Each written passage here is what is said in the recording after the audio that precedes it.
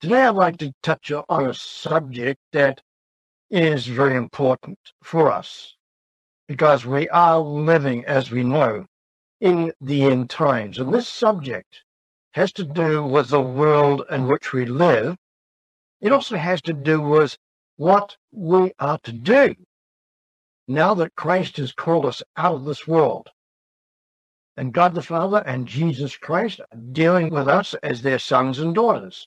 How are we to be walking in this world? Let's turn to one of God's servants, one of Jesus Christ's apostles, the Apostle John, and we'll turn to one of his epistles, the first epistle of John, chapter 2, and let's begin in verse 15. Do not love the world. Is he talking about planet Earth, or is he talking about something else? He continues, will, that is, love, the things that are in the world. So he begins to narrow it down a little to the things that are in the world, so we need to find out what those things are. And he continues in the next sentence, if anyone loves the world, the love of the Father is not in him. So that's a very important statement, and it's a very important question for us to ask of ourselves, and that is, do you love the world? Because as John says, if we do, in the understanding that John is giving us, then it says the love of the Father is not in him or her. Now, none of us want to be in that position. So let's continue in verse 16. And here he begins to narrow it down a little further, because everything, now everything means all things that are in the world. And then he describes it, what he's talking about. Very important. Three things. The lusts of the flesh, number one. Number two, the lusts of the eyes. And number three, the pretentious pride of the physical life. And he concludes that sentence, as it's put into sentences for us today, that these three things, and particularly the pretentious pride of the physical life, is not from the Father, but is from the world. So do we want to ensure that none of these facts, none of these items, none of these things that John has mentioned there, that we want to be a part of that? Continuing in the next verse, 17. And the world and its lusts. Now, we've just read about the lusts, haven't we? The lust of the flesh, the lust of the eyes, and the pretentious pride of life. We can also add that as a lust, because it's a lust to be recognized. It's a lust which is not only called pride, but the synonym is vanity. And that's the one area of life, number one, that Satan attacks all the saints of God. And today, is he really having a heyday with the rest of mankind when we look at the nations, when we look at the governments, when we look at all the organizations and structures of the world? Do they have the love of God? Or do we see the lust of the eyes, the lust of the flesh, and the pretentious pride of the physical life? Well, yes, we see those things. And what God wants us to do, he's calling us out of that particular world. So let's think about that subject. God has called us out of this world, but are we fully out of the world as a part of the family of God? the children of God. Let's have a look at the book of Revelation. And let's start first in Revelation 18, because we've found here an absolutely astounding statement beginning in verse 1 of Revelation 18. So what we read, and these things I saw, John, who is recording this, as we'll see shortly, I saw an angel. Well, I don't think any of us are aware that we may have seen an angel. We may have.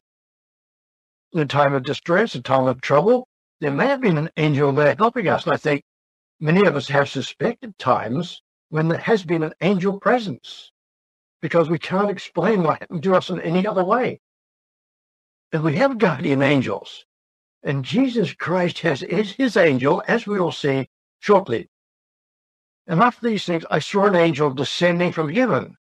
So this is in vision, having great authority. And that's something that God has promised for those who are going to be a part of his born again family, because right now we're in a stage of gestation in the womb of our mother, in that sense, the church, which is the body of Christ. We will not be born again until the return of Christ. It's that stage when either we are changed from this physical life, or we're resurrected from the grave once we hear the voice of Christ. That's when the rebirth, the spiritual rebirth, happens. And Jesus explained that quite clearly to Nicodemus, but Nicodemus couldn't understand what Jesus said. You must be born again. He couldn't understand it because he couldn't imagine a grown human being entering again into his mother's womb to be born a second time. But that's not the world that the church is in. The church is in, and the brethren, the Christian saints, today are in the womb of the church, waiting to be born. And all those who have gone before us, clear back to Abel, who was a righteous man before God, and did those things which was pleasing in God's sight, like many others that followed them. I said many others, but when we look at that by the comparison of the number of human beings that have ever existed on the earth, it's a very small number. And today we wonder, how many people, when we see what's taking place in the world, how many people understand who God is? How many people know God? How many people really know Jesus the Christ? How many people know about the command to keep the Passover, the Sabbath, the holy days, all the holy days, which explain God's plan, as is recorded in the publication we have, God's plan for mankind, as it is described in the Sabbath and the holy days. Very important volume that we really need to be well versed with. And if you're new, then it's a great place to begin with, to understand what God is doing and what part you can have in the plan of God, which had been hidden from mankind and continues to be hidden unless God the Father calls you. And once he's called you, then there's a responsibility on your shoulders. And that responsibility is that you must respond to the Father before he can continue with his plan for your life. And his plan for your life is far greater than anything you could want, wonder about, think about, meditate on in your own human mind. It's just not possible. That is revealed, and God has revealed it through his Sabbath and the holy days. And again, what is the key day that makes it possible for all this to happen? Well, it's the Christian Passover, which is kept between the two evenings as the 13th of the first month comes to an end and the 14th begins. That's when the Passover lamb was killed in Egypt, and the same day is required today if you want to keep the Passover of God and Jesus Christ, who was the supreme sacrifice. There are still people walking around that have no idea about the Passover and its significance. They think back to Egypt. Well, here's all these Israelites coming out of Egypt. If they don't understand the Passover, the Christian Passover, and we do need to know and read and understand that book, The Christian Passover. I heard recently of a group that had been discussing this problem when the Passover was, and they had three particular options, but they didn't know which. If they could only just put their hands on a Christian Passover, which is free, just request. Write in for it if you don't have it. It's vital. The beginning of God's plan. And the whole Bible really is focused on that one event and what took place with Christ and Him crucified. That is so important. It's the beginning point. It's the beginning point of your salvation, of my salvation, and the salvation of mankind, because without that event, without the crucifixion of Jesus Christ, there is no forgiveness of sins. Full stop. Period. End of life. No purpose in living. And all what science has to say, trying to figure out, what's the meaning of life? Where are we going? Why are we here? And some who are wanting to set up civilizations on the moon, planet Mars, well, good luck with that. Not going to happen. If that was so, God would have told us. There is no life on other planets, so far as we're told. If there were, I think that God would have something to say about it. Well, He's keeping that a secret. But I very much doubt it, because God's plan to create a family is being conducted on this little planet, right out there at the edge of the cosmos as we understand it. A very humble planet. Why is it a small, humble planet? Why is it that there are suns that are far greater than our particular sun? Why is it that there are other planets and objects out there greater than our planet Earth? And yet it's very humble. That is why God has chosen planet Earth. The angels rejoiced in the day. Let's get back to Revelation, the 18th chapter. So John saw this angel in vision descending from heaven, having great authority. And notice the next statement. This is absolutely incredible. And the earth was illuminated with His glory. Can you picture that? Angel descending from heaven, from the very area where God's throne is, where Jesus Christ and the Father dwell together, and the countless other legions of angels. And as He comes down, He is so powerful. He's got so much authority, great authority, that His body is so glorious, shining through the glory of God, shining through Him, that the whole earth was illuminated with His glory. Now, do you think if that angel has something to say, we should listen to the message? Because this is recorded for us. This is recorded for the church. And for all the churches that have existed down from the first century, from the day of Pentecost in 30 AD. Now, bring the question, it says when He came down, illuminated the whole earth. Now, the sun only illuminates a certain portion of the earth and the earth circles around the sun. I was going to say the other way, but that's not so. But here we're not told, it illuminates the whole earth. I kind of suspect, we don't know, but I kind of suspect that the glory of this angel is so great, and the message is so powerful, that it may well occur at the one time. That's just, in one sense, the way that I understand it at this point in time. We give more understanding, we'll understand it. And he cried out with a loud voice, saying, and here's the message, Babylon the Great is fallen, that great religious system, which is a copy of the system that was back in the days of ancient Babylon, who were totally against God, and God just scattered them with all their languages and all their religions. And we asked the question, well, why do all these religions seem to have a common core? Such as Christmas.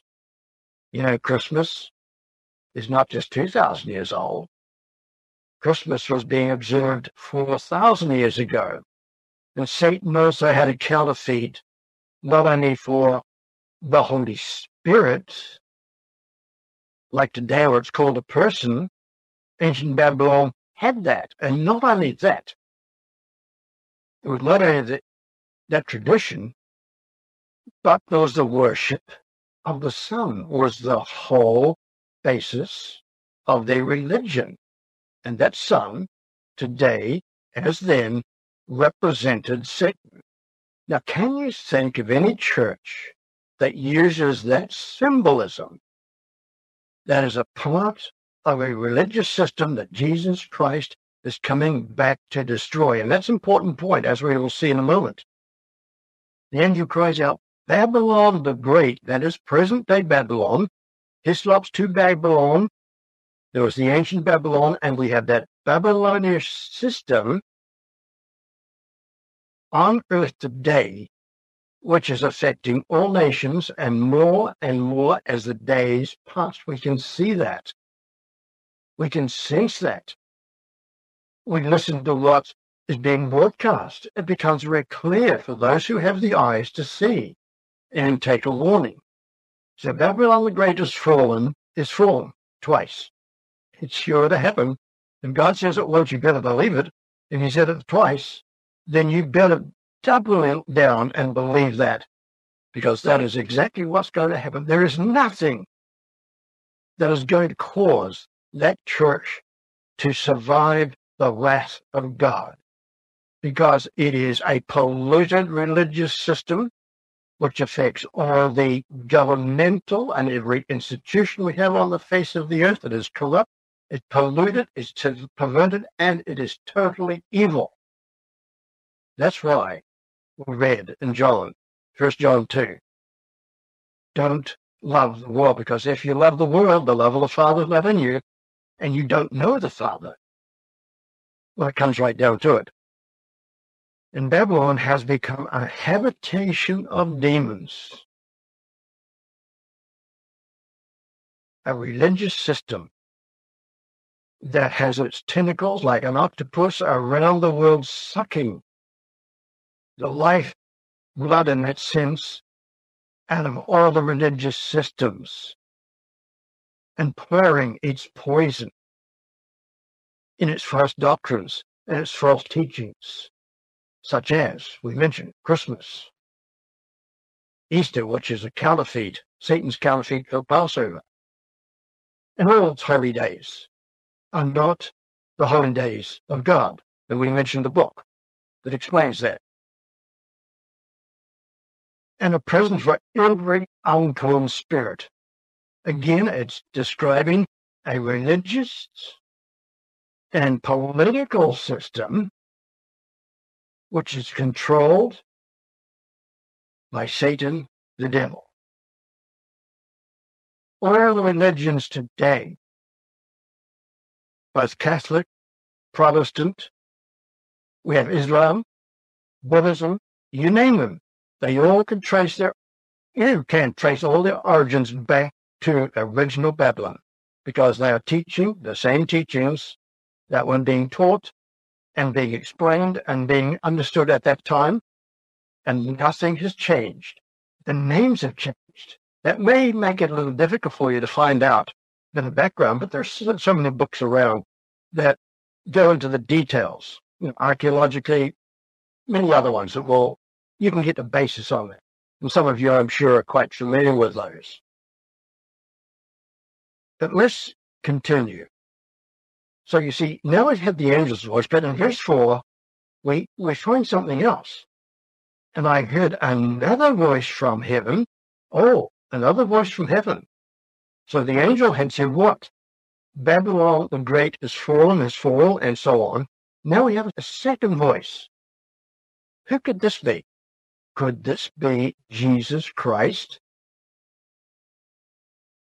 who is making these words or these statements that have been given to him from God the Father? And we'll see a little bit about that shortly. And this voice from heaven saying, come out of her, my people. Well, who are God's people? Well, you can go back to Exodus, and you can see that God called the people of Israel, the nation of Israel that developed and grew to a multitude of Egypt. He calls them my people. So there's one possibility. Now, in the New Testament, after the life, death, crucifixion, resurrection of Jesus Christ, we find something else. God, the Father, and Jesus Christ call us his children, his family, his people. But surely God called you out of Babylon, out of this world, didn't he? And you have come out of Babylon. But have we come out of Babylon completely? And this coming out of Babylon, let's read that again. I heard another voice from heaven saying, come out of her, my people. Why? So that you do not take part of her sins, and that you do not receive of her plagues, for her sins have reached as far as heaven, and God has remembered her iniquities. And God is going to severely punish. In fact, he's going to work that whole system out through Jesus Christ, coming back as King of Kings, Lord of Lords, and our Lord and Master. So let's go back to answer that question to Revelation chapter 1, and just pick up something at the very beginning. Now, the book of Revelation comes from where? Well, John the Apostle wrote it, but is John's thinking, or is there another source? We know the answer. Most of us know the answer to this, but let's just read it. The Revelation of Jesus Christ, which is the title of the book, chapter 1, verse 1. The revelation of Jesus Christ. So it's a revelation of Jesus Christ, but where did Jesus Christ get it from? Which God? God the Father gave him. Why? To show to his servants. In other words, my people. God the Father and Jesus Christ, we are the people of God. To show to his servants. So this is to the servants. This is a message directed to the church. The things that are ordained to come to pass shortly. And he made it known, having sent it by his angel, that's Jesus, sent this message by his angel to his servant John. Then it goes on to say that John was that faithful witness who brought the message to us as God gave it to him, and he wrote it down, word for word.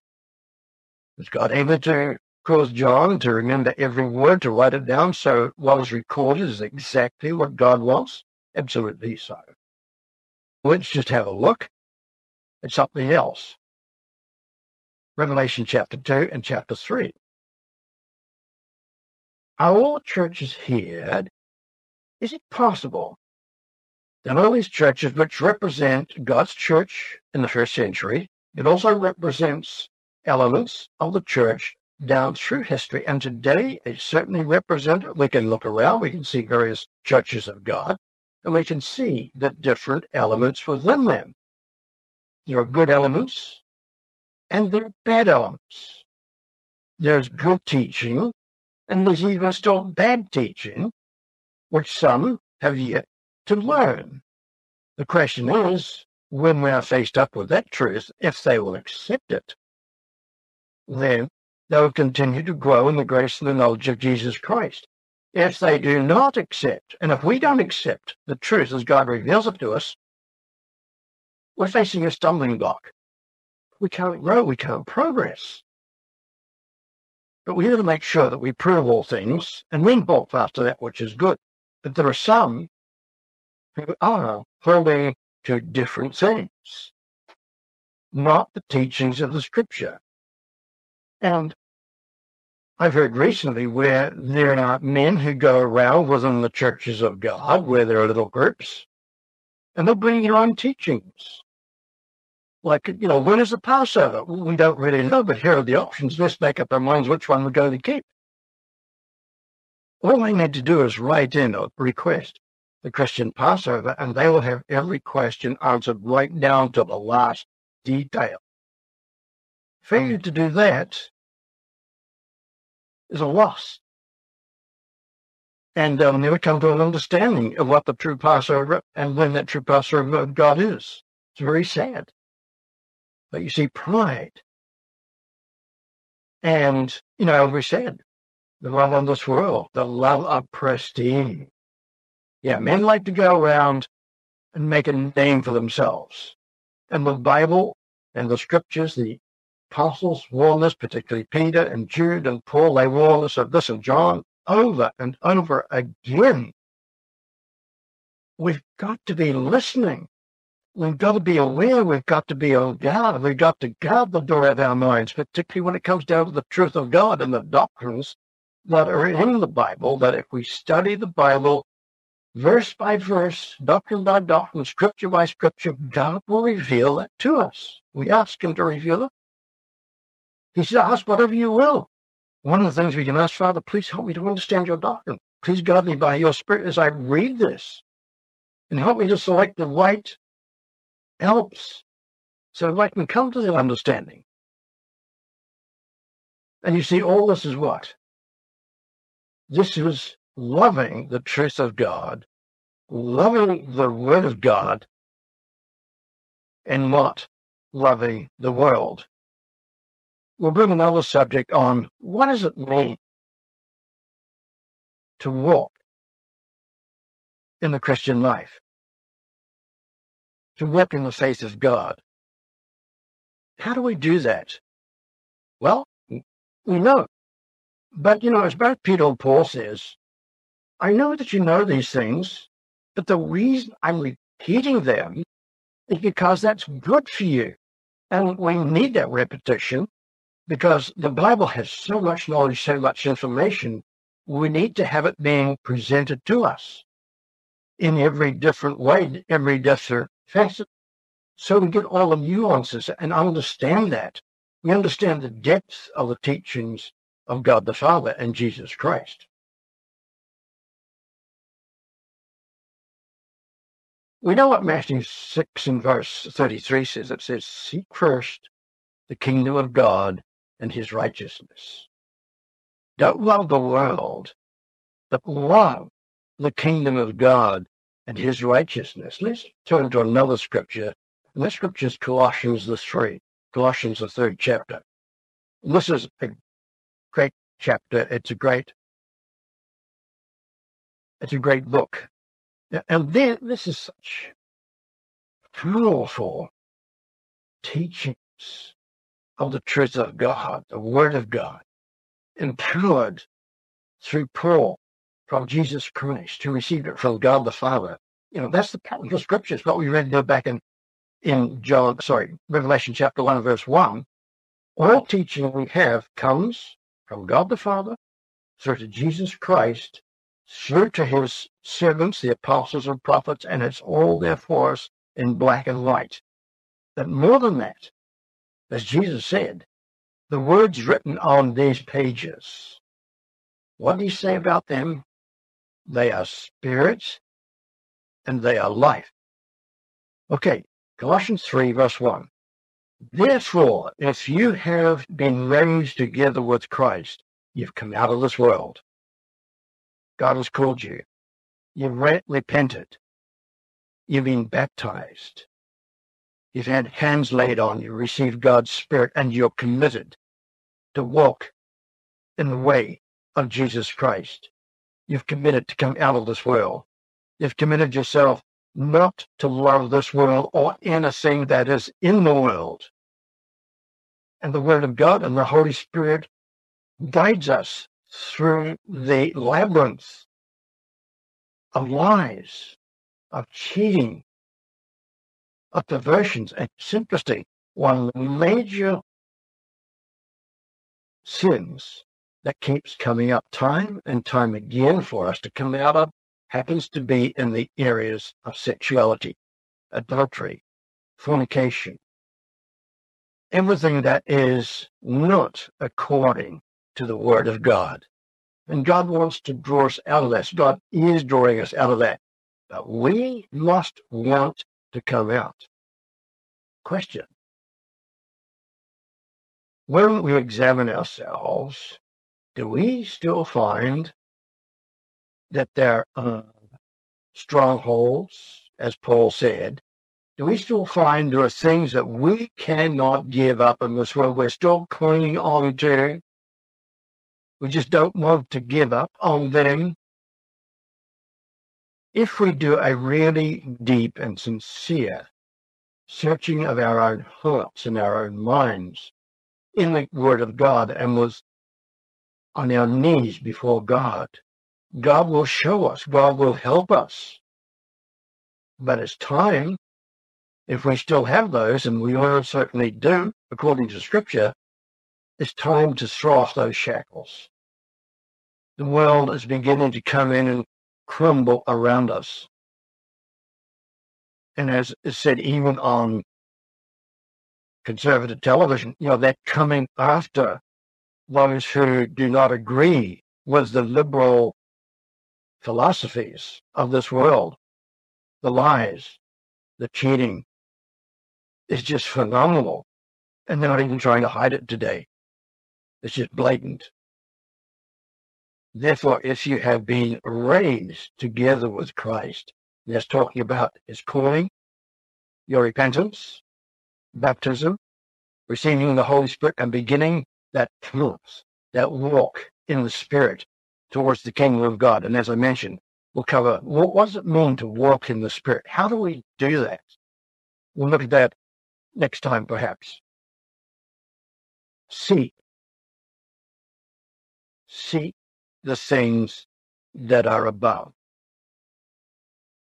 where Christ is sitting at the right hand of God. Set your affections on the things that are above, not on the world, or anything that is in the world that goes against the laws and commandments of God. In that little box, sometimes the large screens that we have, it is just amazing what comes across, which is of the world. And it is not of God. It is not of the mind of God. Are we willing to throw off those aspects of our personal lives that we're still clinging on to? Some of those things can only be done through prayer and fasting to get rid of them, to cut them out of our lives. Set your affections, verse 2, on the things that are above and not on the things that are on the earth. For you have died. Yes, we consider ourselves dead to this world. So when we see the lust of the eyes, the pride of life, the lust of the flesh, lust of our pride, when those things come to us, we see them for what they are, and we reject them. And that's what God will help us to do. We are to be dead to those. In fact, we made that promise to God the Father and Jesus Christ in baptism, didn't we? When we're under the buried under that water, that we were dead to the pulls and the strings of this world in this life. So, brethren, we'll just end with that comment. We have that message, a second voice from heaven above that says to us, come out of her, my people. We are today God's people. Let us make sure that we are coming out of Babylon the Great.